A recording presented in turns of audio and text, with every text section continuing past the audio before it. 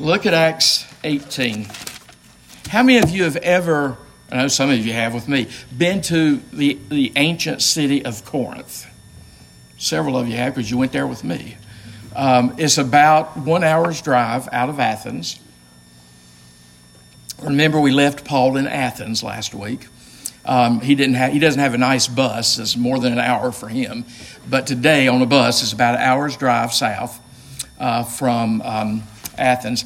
I want to show you something to understand the importance of Corinth. You may know this, but if not, if you have maps in the back of your Bible, turn to a map in the back of your Bible.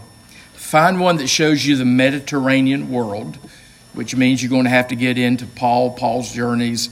It'll be toward the end of your maps, I'm sure.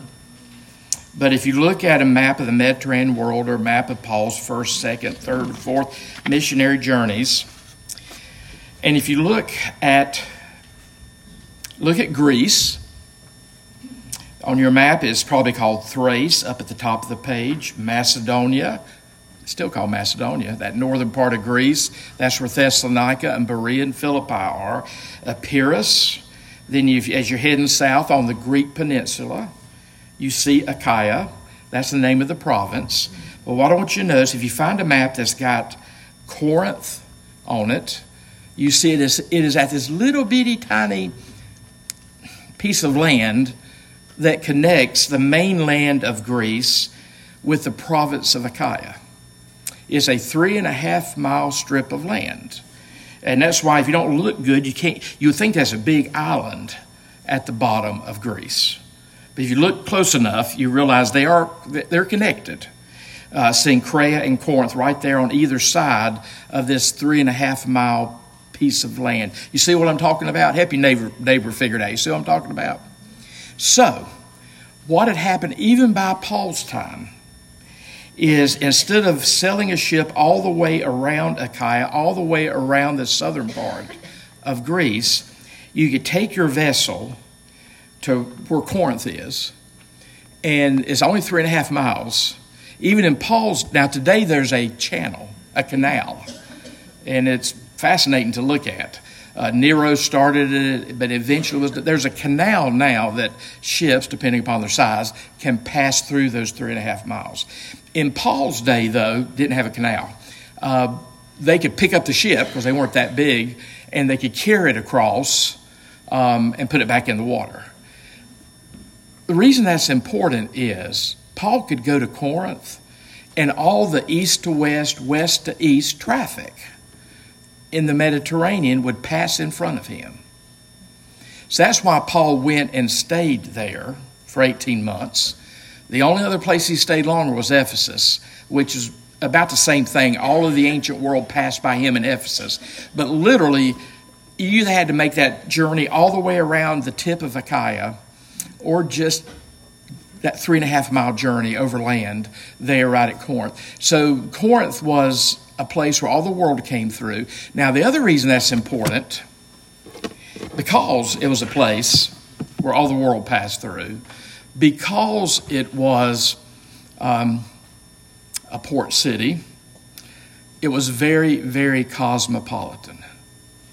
That's why in the Greek language, in the Greek world, in the day of Paul, the verb to Corinthianize meant you participate in sexual immorality. You know, I'd hate to live in a place where the name of my city becomes, but that tells you a lot about Corinth. To Corinthianize meant you were doing weird, inappropriate, strange sexual things. Again, it's a port city. It's cosmopolitan. The world's passing through it. If you look at the ruins of Athens today, and that's all that's there is Athens, the ruins. You see their temples. You see the ruins of the marketplace where Paul would have functioned. You'll see in a moment. If you look through the ruins, there's the Acrocorinth, which just means the hill of Corinth, back behind the ruins of Corinth. That's where the temple of Aphrodite stood for centuries. Now, if you know, Aphrodite is the goddess of love and war, but you probably remember love. Aphrodite was the goddess of love. Venus would have been the Roman version, the goddess of love. So there's this big temple there in Corinth to Aphrodite, goddess of love. There were 1,000 temple prostitutes, male and female. You pick your choice. And the way you went to the temple of Aphrodite and prayed for Aphrodite's blessing was taking part in some of Aphrodite's rituals with those temple prostitutes. So that's the city of Corinth. That's why to Corinthianize, the Greek word to Corinthianize, they took the word Corinth and made it into a verb that meant to be sexually immoral. So yeah, it was an interesting place to live. And that's why Paul stayed 18 months. That's why you have 2 letters from Paul to the Corinthian church, right? 1 Corinthians, 2 Corinthians. And 1 Corinthians, you see how messed up the Corinthians were. 2 Corinthians, you see how conflicted the relationship between Paul and those people became. What you also notice from reading 1 Corinthians and 2 Corinthians is that there's hints of at least 2 other letters that Paul wrote. Some people think that one of them might have got combined into what we saw 2 Corinthians, called 2 Corinthians, or it made those 2 letters might be lost. Anyway, he stayed there 18 months. He wrote, we have 2, but he probably wrote more letters back to the church of Corinth because they needed a lot of discipling. They needed a whole lot. That's why if you read 1 Corinthians, and I'll never forget, I'll always connect 1 Corinthians in my mind to COVID, because one of the things I did during COVID was I taught my way through 1 Corinthians. And just to get me in the mood to do that, I made those podcasts by myself in an empty chapel, but so somewhere out there's a year's worth of going through 1 Corinthians. But if you look at 1 Corinthians, Paul has to tell the Christians there, incest, bad idea. Visiting prostitutes, bad idea. And the list goes on. Well, again, that was Corinth. He didn't have to tell people in Jerusalem, incest, bad idea. He didn't have to tell people in Jerusalem, prostitutes, bad idea. But in Corinth, here's the way I define, a simple way to define Corinth. They were a spirit-filled congregation. You see that. A lot of our charismatic, Pentecostal, Holy Spirit theology comes out of 1 Corinthians. So it was an exuberant place spiritually. And I think they were so spiritual, they didn't pay attention to their morality. The gifts of the Spirit were in operation, speaking in tongues, healing, visions. The spiritual gifts were in operation, but you learn from 1 Corinthians what was not in operation were the fruit of the Spirit. Love, peace, joy, patience, that list. That's why you have 1 Corinthians 13, that great love hymn, stuck down in the middle of 3 verses, three chapters, about how you should worship. What particularly the church in Corinth reminds us is when someone comes to Christ, there's not a delete button on them. I wish there was a delete button on people who came to Christ. I wish I'd have had a delete button. I brought some of my baggage with me into my faith in Christ. When you receive Christ, that's just the beginning of sanctification. That's the beginning of the Holy Spirit cleaning us up. You've received Christ, so you've gotten out of hell. Now the Holy Spirit has to work to get the hell out of you. And the church of Corinth teaches us that. There was no delete button on those people. So yeah, they were Spirit-filled. They received Jesus. They were worshiping. And Paul's like, you can't do that. People think we moderns invented sexual immorality.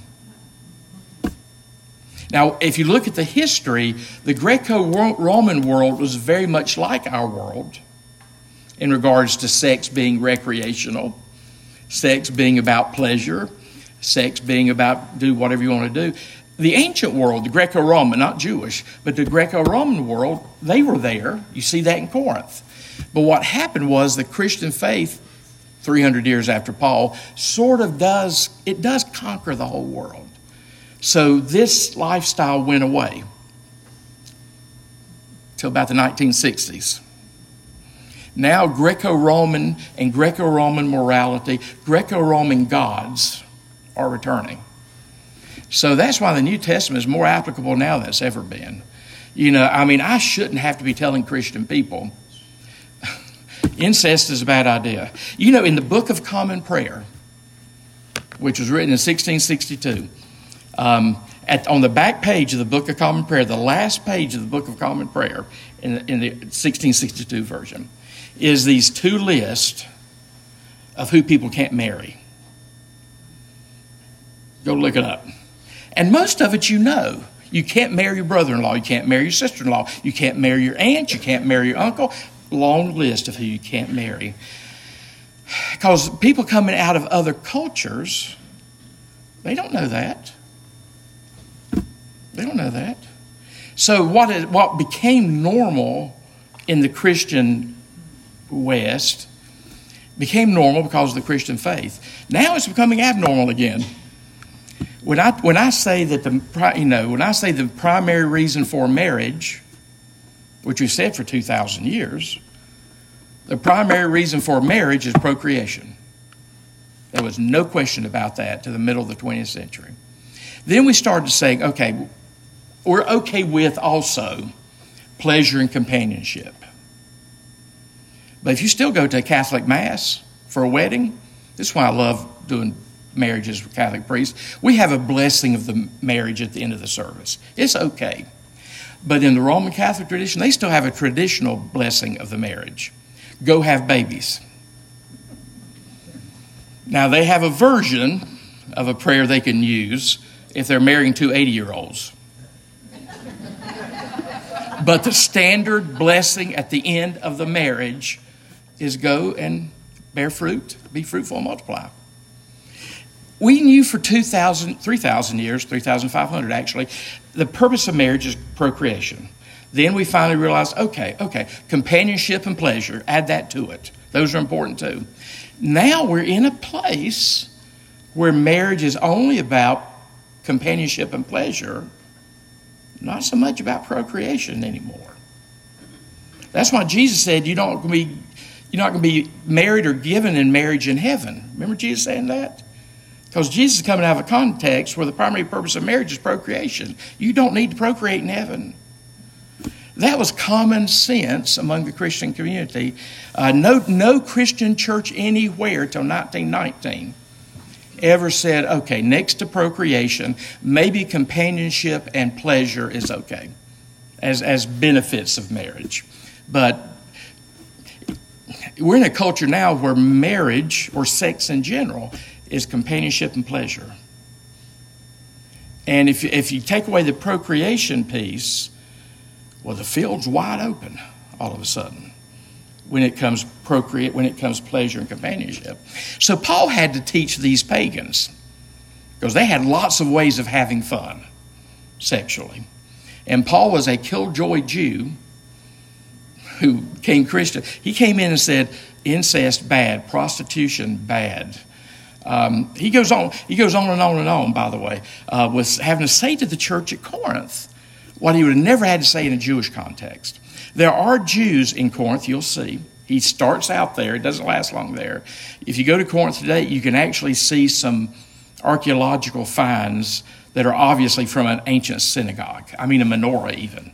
They had a synagogue in Corinth, but Corinth was a Roman colony in Greece. It had been settled. Julius Caesar rebuilt it as a Roman colony. It had been settled by Roman soldiers.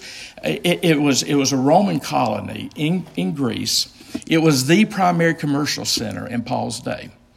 So he stayed there 18 months because the world came by him, and he had a job to do in Corinth. So let's take Paul to Corinth. We'll do a little bit of chapter 18. After this, Paul left Athens. You remember all that went on in Athens, and went to Corinth. I love verse 2. And he found a Jew named Aquila, a native of Pontus, If you know your geography, that's in modern day Turkey, northern part of Asia Minor on the Black Sea. A native of Pontus, recently come from Italy with his wife Priscilla, because Claudius, Emperor Claudius, Caesar Claudius, I Claudius, had commanded all the Jews to leave Rome.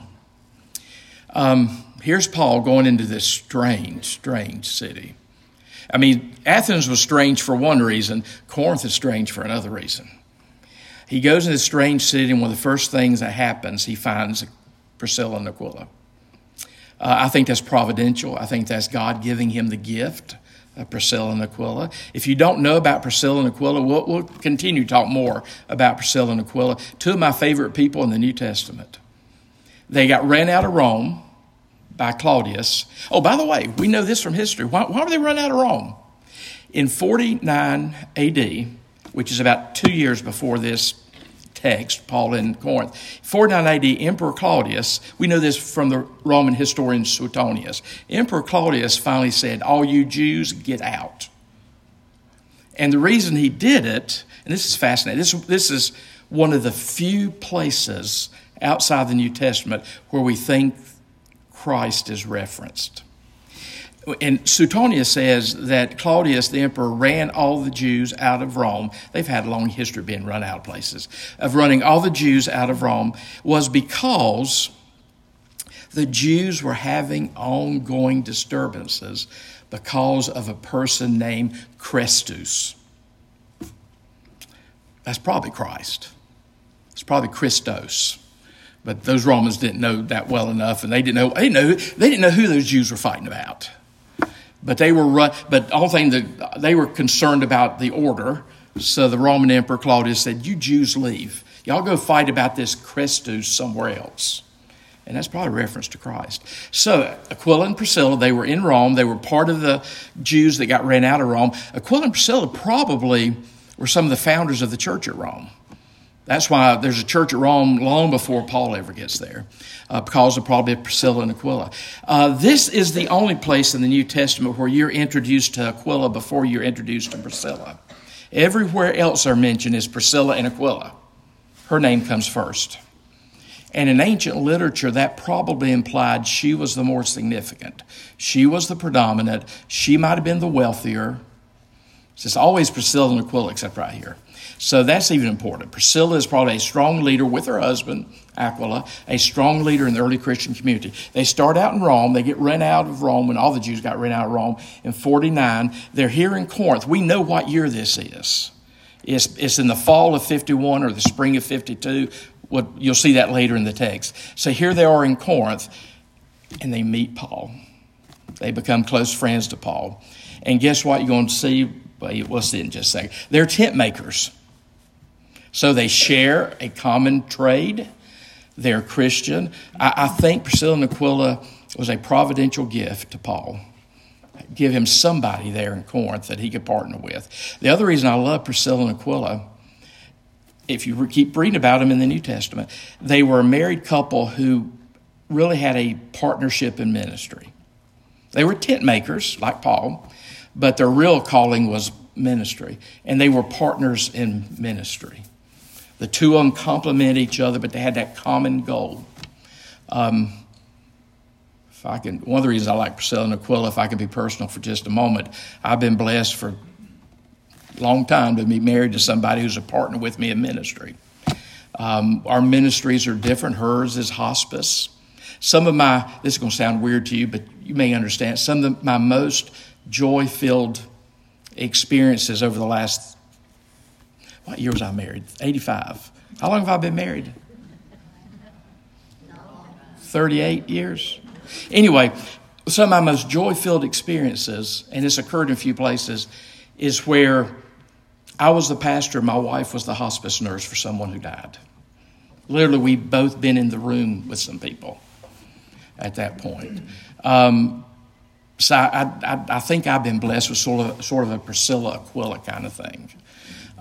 Priscilla and Aquila is a couple in the New Testament. They were married, but they were partners in ministry. They come alongside of Paul here. They so come alongside of Paul that when Paul leaves to go to Ephesus, they're going to go to Ephesus.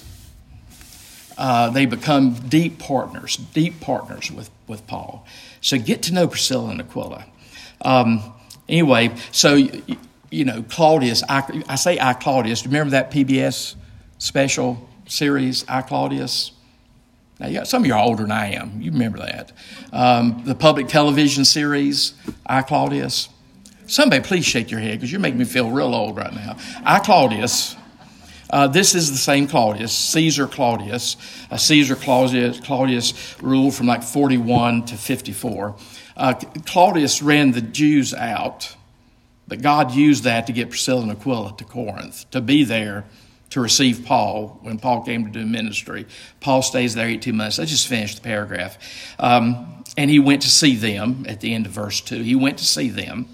Verse 3, and because he was of the same trade, he stayed with them and worked, for they were tent makers by trade. I bet some of your footnotes, if it's a study Bible, tells you what tent makers were in the ancient world.